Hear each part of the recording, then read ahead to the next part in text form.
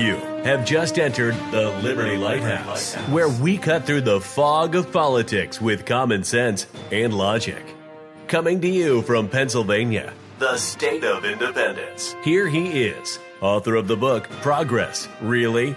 U.S. Navy veteran, and your host, Peter Serafine. Welcome to the Liberty Lighthouse, my fellow patriots and freedom fighters. This is the Liberty Lighthouse for Friday, July 24th, 2020. Today we're going to start out with Tom Lindsay as a guest. Tom is a CPCU, insurance guy that specializes in the business world. He works for a consulting and insurance company, and we are going to talk about, just federal regulations and how ridiculous they have become. And in the second segment, I don't know yet. We'll see when we get there. So why don't we just jump right in? Welcome to the Liberty Lighthouse with your Liberty Lighthouse keeper, your beacon of common sense, your wiki, if you will, Peter Serafine. We urge you to join the conversation by calling 64-MY-RIGHTS. That's 646-974-4487. And sign up to be a member at liberty-lighthouse.com. That's right. Call or text the Liberty Lighthouse at 64-MY-RIGHTS. Calls and texts are both appreciated. And don't forget, you can go over to the MeWe social media platform, MeWe.com. Search for the Liberty Lighthouse group and join the chat there. So let's start out with our conversation with Tom. Okay, so now on the line I have Tom Lindsay, chartered property casualty underwriter with Accelerated. Welcome to the Liberty Lighthouse, Tom. Hey, Peter. Super excited to be here. Thanks. I liked your reply when I emailed you and said, hey, you want to be on the show to talk about the cost of regulation. Your response saying that you'd love to talk about regulatory nonsense. I love that. That's almost exactly how I feel about most of the regulations. Yeah, I would say the vast majority is absolute nonsense. I'm not sure what that number is, but it's pretty dang high. Well, I've got some numbers written down here in notes. I'm sure that they'll come up and we'll figure some stuff out. Let's talk about your company a little bit first. You work with Accelerated, and they are not only an insurance company, but also a consulting firm, right? Yeah, Accelerated, it's not an insurance company. It's a brokerage. Okay. But it's also a software development, a business consulting firm, and a retail, also wholesale insurance. In fact, most of our business is wholesale, and meaning that we provide insurance products to other retail insurance agents. So we're like the insurance agent for the insurance agent. Okay. Helping them find programs that they can then sell to their clients. So we do about 4 or 5 different things.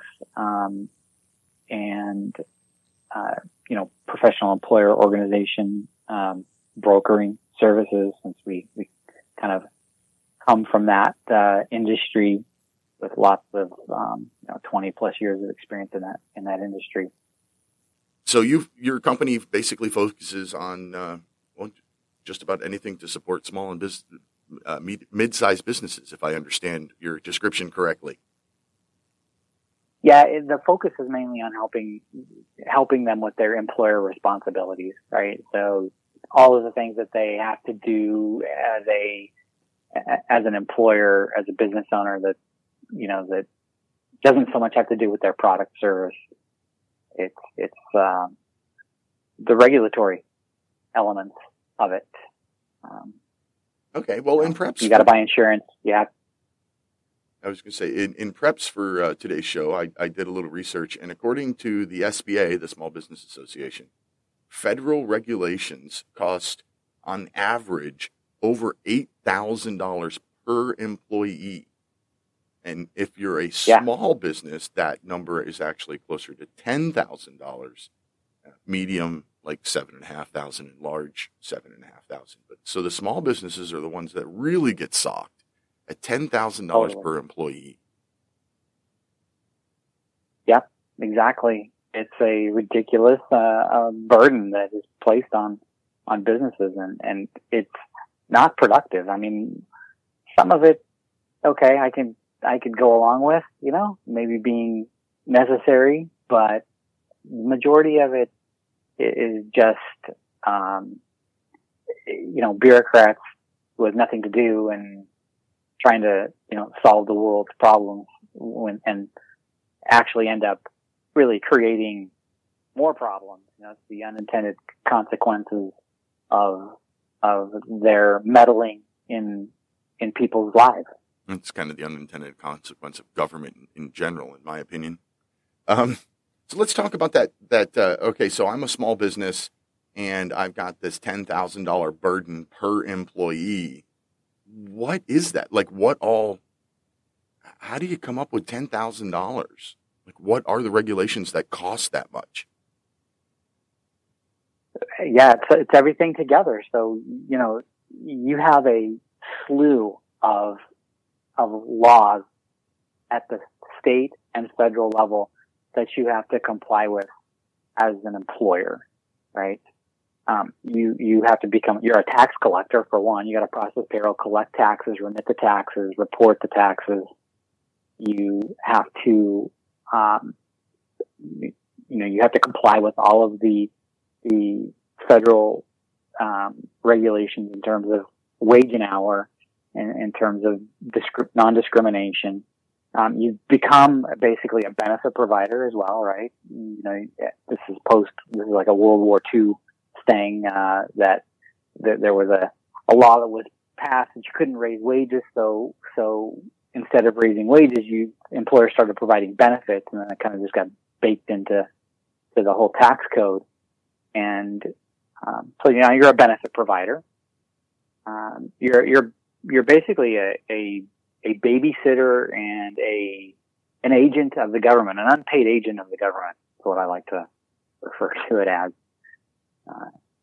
So there's a ton, and it's everything from hiring and termination to wage paying and benefit providing and workers' compensation insurance and workplace safety and OSHA. You have agencies all over the place regulating, dictating, mandating, how you must interact and treat and behave as an employer. Which you didn't go into business to be an employer in the first place, right? I mean, you started a business to provide a product or service, and as a byproduct of that, you have to hire people, leverage, their labor to your advantage. And then that's where this all comes in to play, all the expenses. And, right. Most small businesses don't even, you don't know what you don't know, right? I mean, there's so much that you have no clue.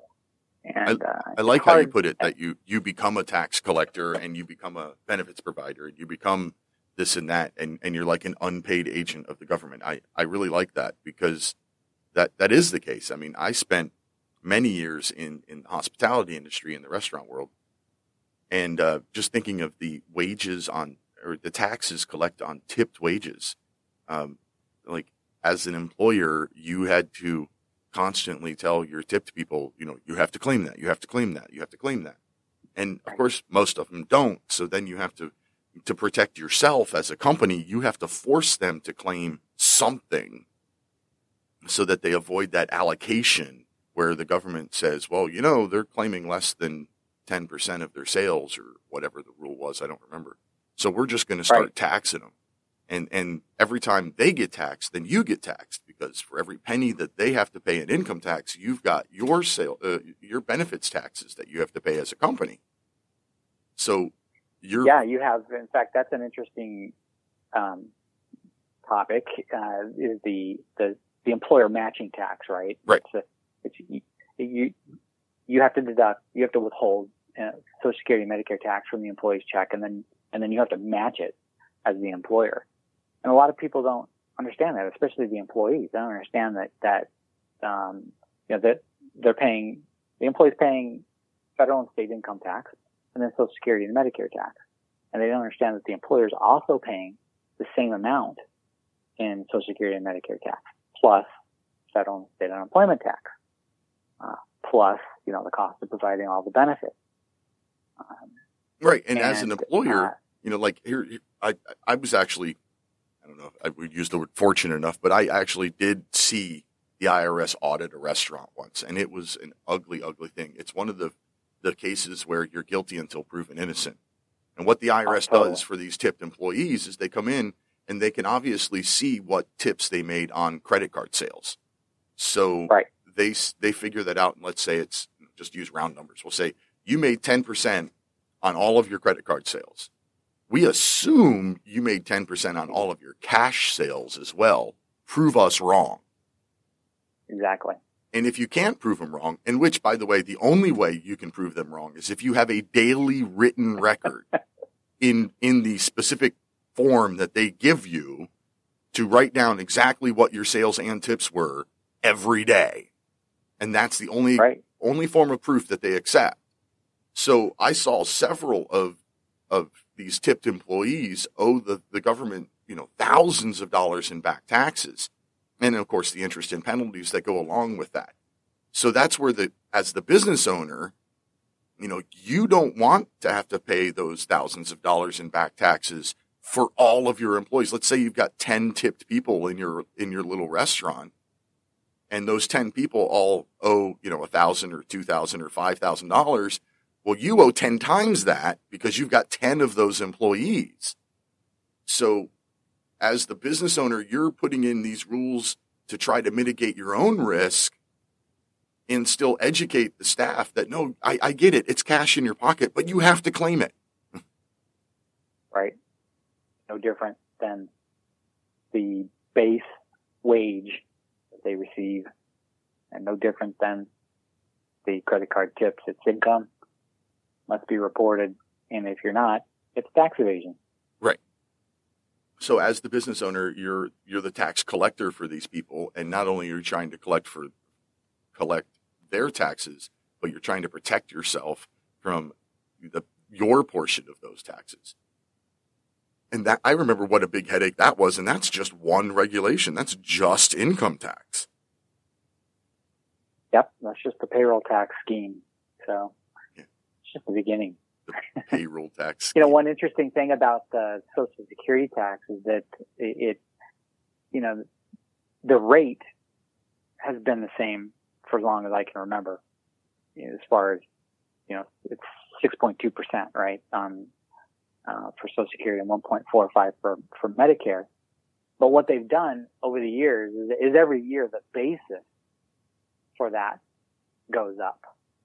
And when I started in this business, it was around $58,000 was the basis. So once you reached $59,000, you weren't paying Social Security tax, neither the employee nor the employer.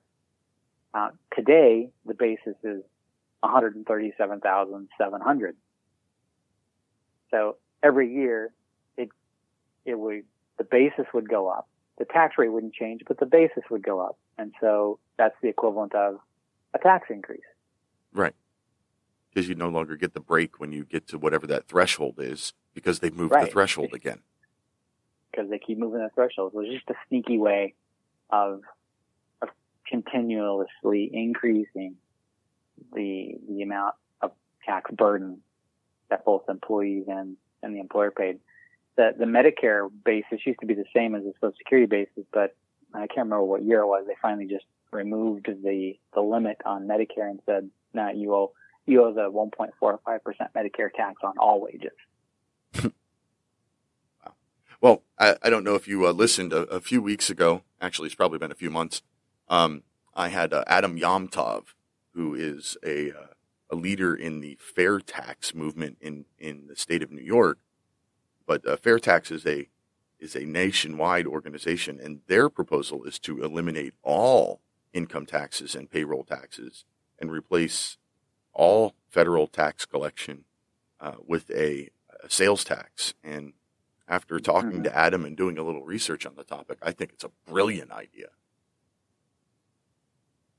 Anything is better than the system we have, in my humble opinion. I would have to agree with that. Yeah, I like the idea. I like that idea, or a flat tax, on income. But our tax system is just absolutely it's a out of scam. control. It's a scam. It's 4,000 pages long with tens of thousands of pages of explanatory notes and case law. It has become a monster that absolutely no one can understand. Yep. Okay, so let's get back to those small businesses again. There was an article in Forbes magazine that said that the average startup is going to spend $83,000 on regulatory compliance. Wow. That's insane. Yeah. That's not, starting your business. That's just the money I'm going to either give to our government or spend because of a government rule just to start the business. And then once I have employees, then I get to that $8,000 or $10,000 per employee in those regulations as well. I thought we're supposed to be a pro-business world. Yeah, well, who is it that publishes the annual economic index? The Heritage Foundation does one, yeah. Yeah, and I mean we're not in the top 10 anymore, right? In terms of economic freedom, right? And it's crushing. It is a huge burden, and it surprises me that one of the things I've always said is that there's no way that small businesses could comply with all. First of all, not everybody's 100% compliant, right? You could go into any small business and you could find issues. Oh my God, yeah. Especially when they make rules about like how big the bathroom sign has to be, or it has to be in Braille, and I mean the rules are. There are regulations that go into minutia that don't make any sense at all. Yeah, I mean you don't have the time or the money or the expertise to be 100% compliant. It's that bad, right? But then the other factor is if we didn't have these kind of amazing advances in technology that we've had over the years, you wouldn't be able to even come close to a acceptable level of compliance. Right. Without the internet, you'd have to go to some library and pull out some book that weighs 15 pounds and then, search for whatever it is that you're looking for in old-fashioned paper. Yeah. It's not just that. That's a great point. And it's not just the access to the information to figure out what it is you have to do, but think of it in terms of like the payroll processing software. I mean, that technology has had to change almost on an annual basis in order to keep up with the reporting requirements that are placed upon you. And the tax deduction capability, right? I've seen that firsthand, because that's one of the things that we do, and the software developers struggle to stay on top of everything, rate table changes, rule changes, new reporting requirements. And a good example is, if you're a large employer, right, or an employer who has 50 or more full-time equivalents for 1 month or more throughout of a year, then you're an allocated large employer under the Affordable Care Act, and you have coverage reporting requirements as a result. There's a 1095B and a 1095C, which are information returns that have to be sent to the employees each year. And this is an area where a lot of employers are not in compliance, or they're late with their returns. We just had a company that we had to help send out over almost 3,000 of these 1095 returns. And just the process of if you didn't start the year out using a system that was specifically designed to produce this reporting, then the process of trying to accumulate the data and complete the returns is crazy. And that's what we had to do. We had to, piece the data together and, hire an Excel wizard to pull all of the data into the template to then import it into the software to then generate the returns, which are late, which carries a $110 per return fine. Jesus. Right. So let's go back. So just the process of that and the cost associated with it, it's well over, it's probably in the $7,500 range to generate those returns. And then penalties, if in fact they're levied, will be over $200,000. Wow. That's to help businesses. That's a lot of sense. Let's go back to where you said tax collector. Let me say one last thing about that, because this is what's so crazy about it is that the individual mandate is gone, right? Right. That doesn't apply anymore. And this return is just an information return to the employee, which I throw mine away, which they don't need. Right. Can't use. Yeah. It's worthless piece of paper, just like so much other government reporting requirement crap. All right, so let's back. You said about being a tax collector, and at that time, we were specifically talking about collecting income tax from employees. But you're also, as a business owner, a tax collector in collecting the sales tax for your goods and services that you sell, as well as keeping track of your own corporate income tax that you have to return. So, any business owner is most likely dealing with at least 3 different kinds of taxes at any given point in time in their career, all of which have different rules, all of which have different reporting requirements. And it's a recipe for disaster because they've made all of them so complicated that, the average small business guy, he owns a restaurant, or he runs a landscaping company, or he does whatever he does. He doesn't have a degree in tax law and doesn't spend hours and hours and hours every year getting updated on the thousands of pages of new regulations regarding taxes every year. It's a recipe for disaster and failure. It is, and a lot of people fall victim to it. And you're being generous when you say 3, because, just from a payroll standpoint, you have state income tax reporting, state unemployment tax reporting, and in most states, those are 2 different taxing authorities. You have the federal unemployment tax reporting, and then the income tax withholding, Social Security, and Medicare. That's referred to as 941 tax. That's on a single return. You have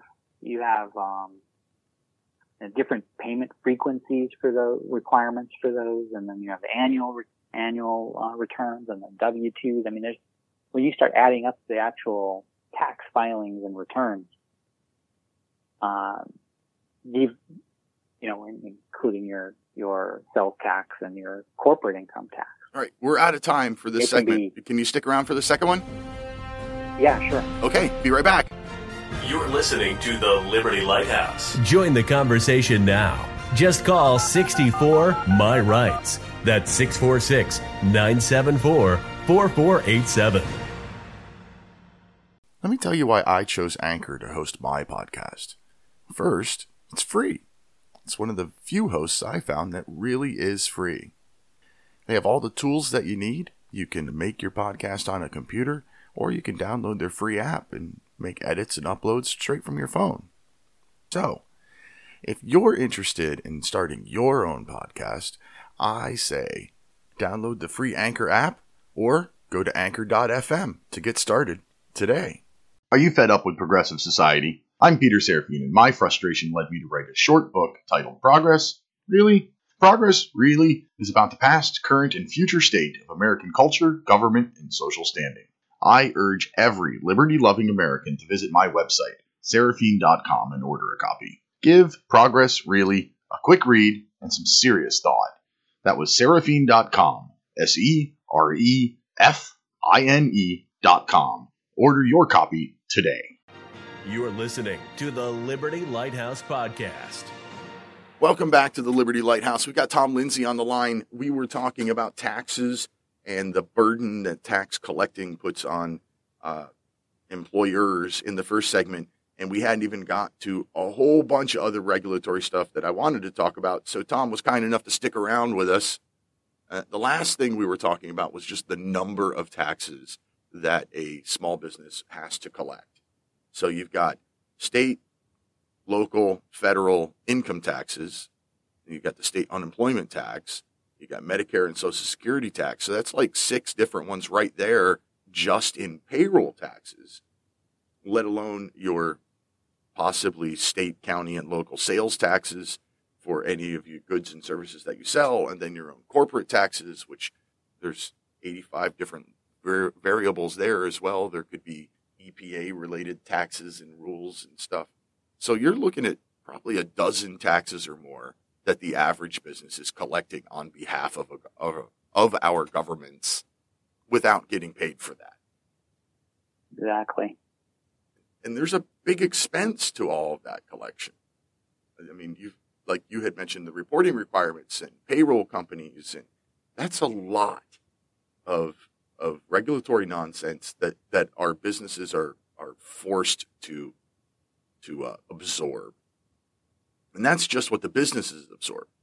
I saw, the Competitive Enterprise Institute says that the taxpayer cost, the federal money's cost of all of these regulations is about $2 trillion a year. Wow. So that's $2 trillion just to keep these offices and agencies open and writing these rules and then trying to enforce these rules. And if you take that $2 trillion a year and divide it out by tax-paying households, that's $1,500 a year per tax-paying household in our country, just in regulatory nonsense from our federal government. It's insane. I mean, it's insane. That's all. I don't know how else to describe it. And look, if this were your business, you'd be out of business, right? I mean, it's the most inefficient system that I can think of. It produces nothing, right? It's all just, there's no benefit derived from it. Has no value, and it could be so much simpler. Oh, absolutely. Like you were explaining earlier. You said it inefficient, and one of the examples I use, I've used it a couple of times on this show, and I am not an automotive engineer. I don't really know a whole lot about, designing and building cars, but I do know that the EPA rules and the executive branch mandates regarding cars are contradictory and just ruin each other out. They cancel each other out. And what I mean by that is, in my very first car was a 1976 Datsun B210, and it was a 4 on the floor, a 4-speed manual transmission, and it got over 30 miles to the gallon in 1976. Wow. Now my new car, which is a Chevy Cruze Eco, which is a regular gas engine, but it is everything about that car is designed for fuel economy to make it almost as efficient as a hybrid. And it only gets 40 miles to the gallon.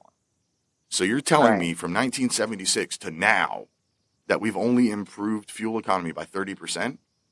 Well, the reason that we've only improved fuel economy by 30% is because the government doesn't come in and say, get your emissions below this line and then walk away. The government comes in and says, get your emissions below this line. And you have to have a catalytic converter. And you have to have a charcoal canister. And you have to have a fresh air injection system. And you have to have an EGR valve and a PCV valve and a fresh air pump. And, you also have to get your fuel economy above this line. Anybody who knows anything about an engine knows that every piece of that pollution control crap that the government mandates you put on that engine robs it of fuel economy. So they're contradictory. And my question is, like, if these government agencies were to get together and come up with one rule and say your car has to get below, X amount of carbon emissions per 100 miles traveled, and then just walked away and let the engineers figure out how to do it, would be in a better place now. Like, would cars be getting 80 miles to the gallon because they didn't have all that other crap on there anymore? But what would all the bureaucrats do? Oh, If that's they didn't right. have, That's exactly right. I mean- We have created these 60 different departments and agencies that make all of these rules, and none of them want to give up their jobs. they'd have to find a way to survive in the free market, and be productive citizens. That might be a little too much to ask. Bureaucrats as public citizens in the free market? Oh, that's just a pipe dream there. All right, so there are 60 different departments and agencies at the federal level alone writing just regulations, writing and enforcing regulations. In 2016, there were 96,000 pages of regulations. Wow. 96,000 pages. That is completely unfathomable. There isn't a person on the planet that could possibly understand all of that. Even if you have an eidetic memory and you could read the whole thing, which would probably take you a year, you're not going to be able to make sense of it. It's ridiculous. And It is. these 60 different departments and agencies on average put out over 3,000 new regulations every year. How does a company like yours keep up? How does your company, guide other companies to how to keep up with this? It's what we do. It's hard. And again, I said before, I've never seen, no one's in 100% compliance. I mean, that's a literal impossibility. I mean, and you see it every day in the news if you follow this type of news, right? Like, I have several, subscriptions to reports and there's, just take ERISA, for example, which is a piece of federal legislation from 1974 that affects employer, benefits. You would think that the laws surrounding ERISA and the rules and regulations were well defined, well known, and that nobody should be getting in trouble for violating ERISA rules, right? Well, every day there is something new, some new lawsuit, some new interpretation, some new, clarification coming from the courts relative to that legislation from 1974. I mean, it's changed over the years, obviously. I was just going to ask, how you have a new interpretation of a 45-year-old or 46-year-old law? Yeah, I mean, that's my point. My point is that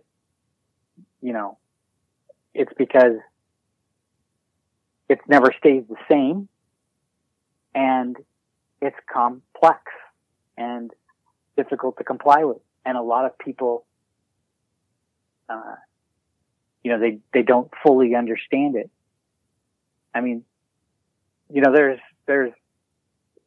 specialty attorneys, right? ERISA specialty attorneys, just to help you comply with that. With that one law. With that one. And it's just one. It's one of thousands upon thousands. And yeah, it's, you know, we've always said, you know, look, you can go into any business. I've probably said this 3 times already, but you can go into any business and you can find, violations. You can find finable, you know, non-compliant. And it happens too in the, you know, just the employment space. You know, there's lawsuits all the time, every day, dealing with wage and hour and discrimination and, well, the one thing taxes, etc. is the one thing that I have to say that I am very happy to see President Trump doing. And I'm a small government guy, and President Trump is he is not a conservative. He might be playing one on television, but he's not. He's been a liberal Democrat his whole life, and just recently decided to switch sides. So he still has those liberal leanings to him. I don't trust him as a conservative. But one of the things that he did, and did very well, was the rolling back of regulations and getting rid of regulations and saying, look, for every one you write, you got to get rid of 3 or whatever it was that he did. Right. That's brilliant. And that needs to continue, because at 96,000 pages, there are obviously too many regulations. And then you've got the redundant agencies within government. I mean, everybody knows what OSHA is, the Occupational Safety and Health people, but there's another department, and I can't think of the name. I was just looking through my notes trying to find it. There's another department that's part of the Department of Health that has the exact same goal and mission statement as OSHA. So here's 2 different regulatory agencies that are both writing regulations that have to be enforced on the exact same topics. There's no way to keep up with that. Nope. There isn't. And then, you know, with the coronavirus, there's been so much activity and new guidelines and surrounding, you know, the return to work and employee health and safety. And it's just literally over the last 3 months in this space that I work in, that has just been all consuming. It's like nobody knows what they need to do to avoid liability and for, you know, reopening and bringing people back to work. And so you have, you know, OSHA's been out there, you know, publishing all kinds of guidelines as it relates to, you know, how to safely bring people back to work. And then you have governors, actually using executive orders to extend the application of workers' compensation insurance to cover, you know, COVID illnesses where otherwise they would not be. Yeah, well, don't talk. We really shouldn't get started on governor's orders, because I live in Pennsylvania and I refer to Governor Tom Wolf as Der Fuhrer since all of this stuff started. Yes. And he comes up with orders and gives no time frame, no warning. So, I mean, just for example, Wednesday, July 15th, he said, as of midnight tonight, your restaurants that have been operating at 50% capacity have to go to 25% capacity. And bars can only serve alcohol either to go or with a meal. And nightclubs are just shut down again. And you have to wear a mask if you walk out of your front door, for frickin' sake. And like I said, he did this, it was Wednesday, and it went into effect at midnight that day. Like, how are you supposed to comply with crap like that? Oh, and by the way, that was the 15th. On the 14th, on July 14th, there's a picture of the governor in a barber shop with like 8 other guys and no masks.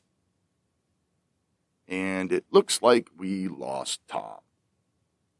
And he's back again. I don't know what happened. Do that.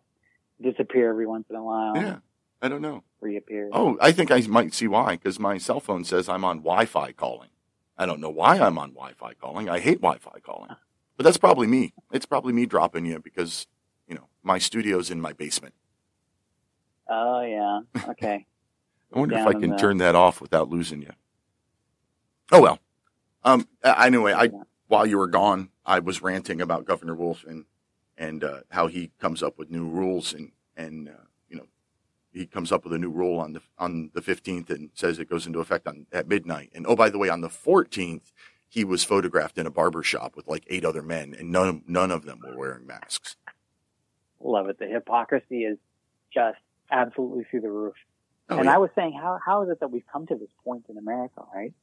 How is it that these people these governors seemingly have unchecked power to just literally confine people to their homes, to shut businesses down, to prevent people from earning a living, to just indiscriminately. I don't understand it at all. And I constantly say, why are we allowing this? Like, we, the people, have allowed this to happen. And more than once I've said we need to bring back tarring and feathering. Yes. Yes.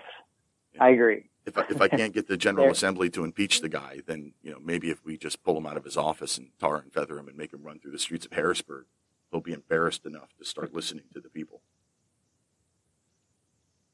Yep. That might work.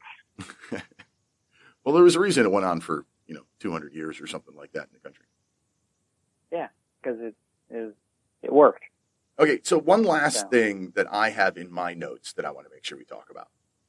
Okay, so we've already said that the 96,000 pages of regulations at a cost of $2 trillion a year into the annual deficit and over 3,000 new regulations a year from 60 different departments and agencies.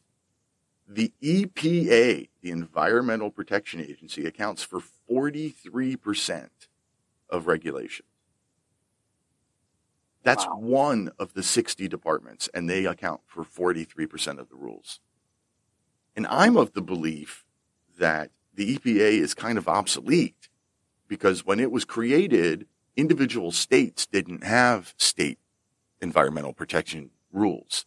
Now, all 50 states have their own environmental protection departments. So why do we also have a federal environmental protection agency? That's great. I think there's other examples of that as well. Oh, I'm sure there are. It's kind of hard to find them when you've got 96,000 pages. I mean, there's OSHA's the same way, right? There's a federal OSHA, and every state has their own version, their own Cal OSHA, California OSHA. So it's redundant, right? For sure. And how many of the rules are like copy paste, like exactly the same? And they just cross off where it says America and put Pennsylvania or California or whatever state that they are in. The redundancy is ridiculous. And then there's redundancy, and then there's also, the differences. So, like, you have federal minimum wage, but then not every state, most states have their own minimum wage. Right, and then you have even cities that have... Cities. Exactly, and counties and cities getting into the game because the feds won't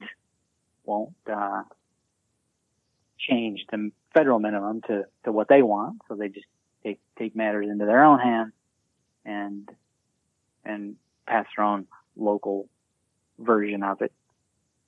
But if that's the case, why not eliminate the whole wage and hour division of the Department of Labor at the federal level and, turn it over to the states, because that's what they want to do. Well, I've just got a big problem with the fact that these departments and agencies can write these rules and make these regulations and attach a penalty to them. Because here's my opinion. Any rule that has a penalty associated, whether it's a fine or forfeiture of a license or jail time. I don't care what it is. If there is a penalty associated to the rule, then that rule is a law. And our Constitution says that laws are written only by Congress. So Congress has allowed, they've delegated basically lawmaking authority to these 60 different departments and agencies. And I think that's dereliction of duty as far as I'm concerned. There was a reason the Constitution was written so that only the legislature could pass law. They didn't want a gazillion laws. No, you're exactly spot on. I mean, these non-elected bureaucrats run around passing rules and regulations that have the effect of law. And it's the worst case scenario because you can't hold them accountable. Right. We can't hold them accountable. You can't vote them out. Exactly. That's what I was going to say. You can't vote them out. You can only sue them under extremely rare circumstances.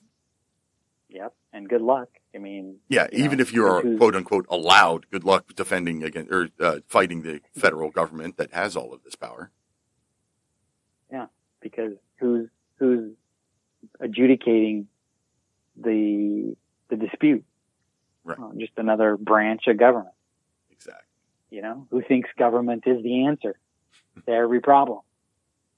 Oh, what was it? Reagan. Reagan, in this present crisis, government is not the solution to the problem. Government is the problem.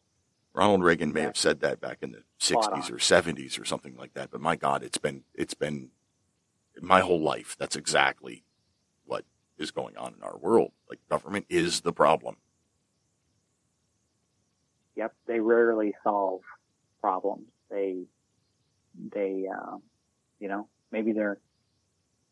maybe some of them are well intended, but in every instance there are these unintended consequences that surface. And it's like telling a lie, right? I mean, you tell a lie and then you got to tell another lie and another lie and another lie. And it's the same thing with regulation. You can't just stop at one.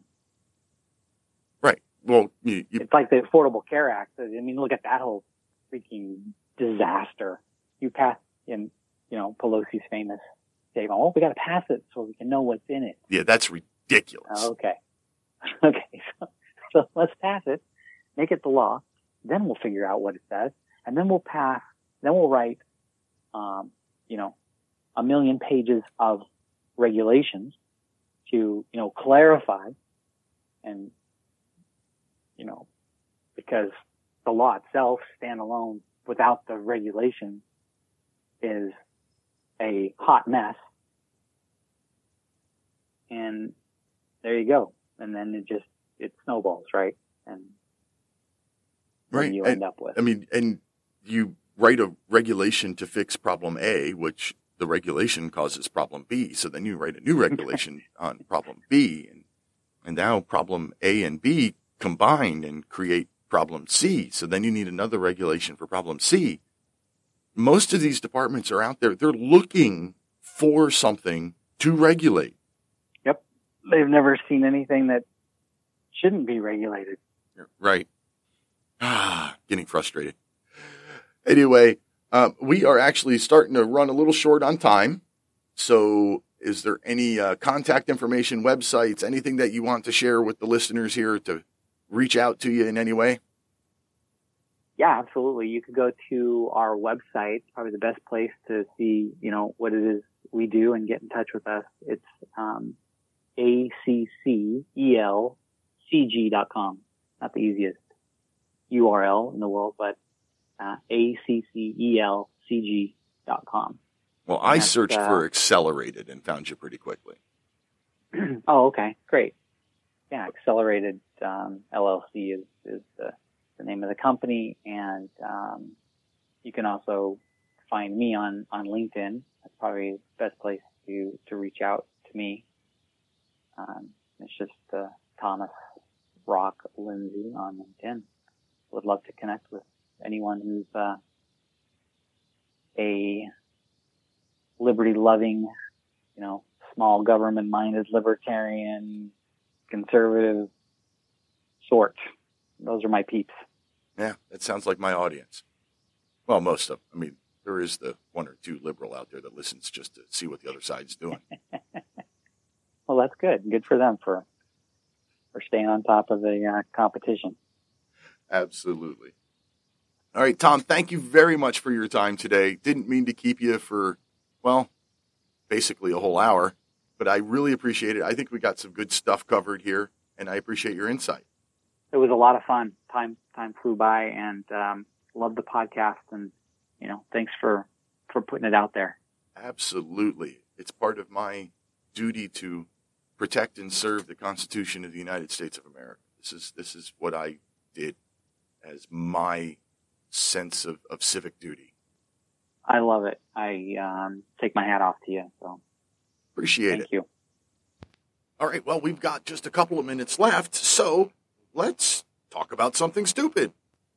This just in. Earlier today in Washington, D.C., another career politician said something really, really stupid.